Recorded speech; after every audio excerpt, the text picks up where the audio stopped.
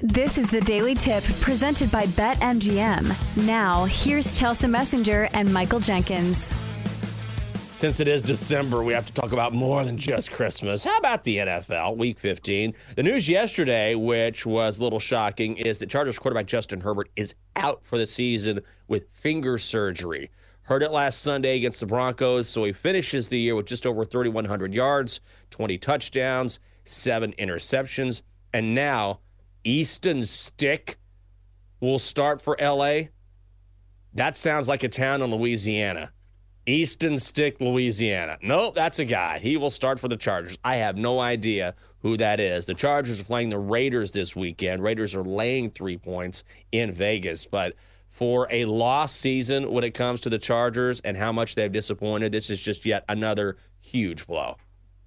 Yeah, this sounds like if there was a TV movie about a football team, the quarterback would be named Easton Stick. They're like, there's Easton. He came from a small town in Texas. It looks like he went to, where'd he go to? North Dakota State, something like that. Yeah. And so it's not somebody who I had ever heard of. And I feel like I am somebody who is pretty dialed into football. But what do you make of this Chargers team and this line? The fact that, the Chargers are only getting 3 points against, well, I guess it's the Raiders. But come on, man. I don't want to watch this. The Chargers and the Raiders, and now you take Justin Herbert out of the fold for an offense that's still not scoring. Like, that's the thing. Even when the Chargers had Justin Herbert, they had a game where they won it 6-0 against the Patriots. And we get it. That's a good defense. But still, this team could not be any more underwhelming than it has been this season. And now we're forced to watch another, travesty of an offense with a different quarterback. I don't know if I can watch this one. I don't want to see Easton Stick. Chargers, Raiders, ugh. It sounds so gross to me. Justin Herbert had started 62 consecutive games, and that was the second longest streak in the NFL, second only to Josh Allen, who has started 84 straight. So he's been a warrior for the Chargers, been banged up, and finally his season is over after taking all of that punishment. We do have some very good games on the NFL schedule this week. So, Chelsea, I will defer to you here. When you look at the 4 games we have listed, is there a game that stands out to you and you say, this is one of my more favorite bets of the week? Well, I was excited for the Jags and the Ravens, but know just how healthy Trevor Lawrence is. Because we know that, he came off the field last time. And even if he's not 100%, I think make a difference here, because we saw this with Joe Burrow. If a quarterback is not 100% when they scramble, that's when the issue arises. Trevor Lawrence is pretty shifty. He's kind of similar to Joe Burrow in that fact that he's not really considered a rushing quarterback, but he also can get out of jams and pick up a first down if need be with his feet. So Jags home dogs here plus 3.5. I don't know. Nobody's talking about the Ravens. This is a team that looks like they're probably going to be the best team in the AFC, and yet all we hear about is really the NFC. So maybe this is a low number here, but I don't know. It will be interesting to see what we get out of the Ravens this week, if they can continue to climb their ascent in the NFL and what's going on with Trevor Lawrence. I think I like the under here. And, of course, we know about primetime unders hitting at more than a 70% clip, even though neither under hit on Monday Night Football, so that definitely went against the trend. But I would grab this number now if you like it for a couple reasons. Money is piling in on the under, but more than that, the weather should be a factor. Now, things can change because it's only Wednesday, and we're talking about a Sunday Night Football game here. But right now, it's projected that we're going to see a ton of wind and showers throughout the game.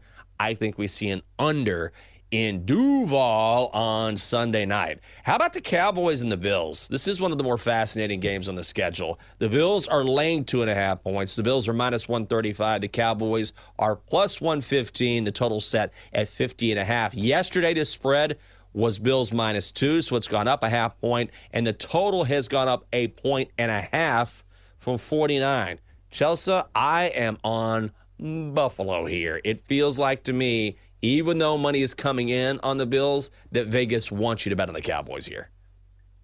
Oh, for sure. This line doesn't make a lot of sense if you look at the Cowboys overall and at the season that they're having and the fact that Dak Prescott is the front runner to win the MVP. But if you look at his stats away from Dallas, they're pretty different. Completion percentage, only 63%, 8 touchdowns to 4 picks. So a far cry from, the great season that he's having. Overall, 28 touchdowns, 6 interceptions. So 4 of those coming on the road. So I think that's the question for Dallas. Can they go on the road and play as well as they've been playing at Jerry World? And I think the line is kind of suggesting that they don't.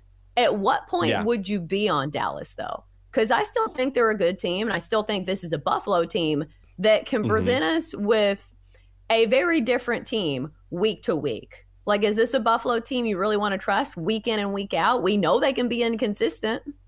Yeah. I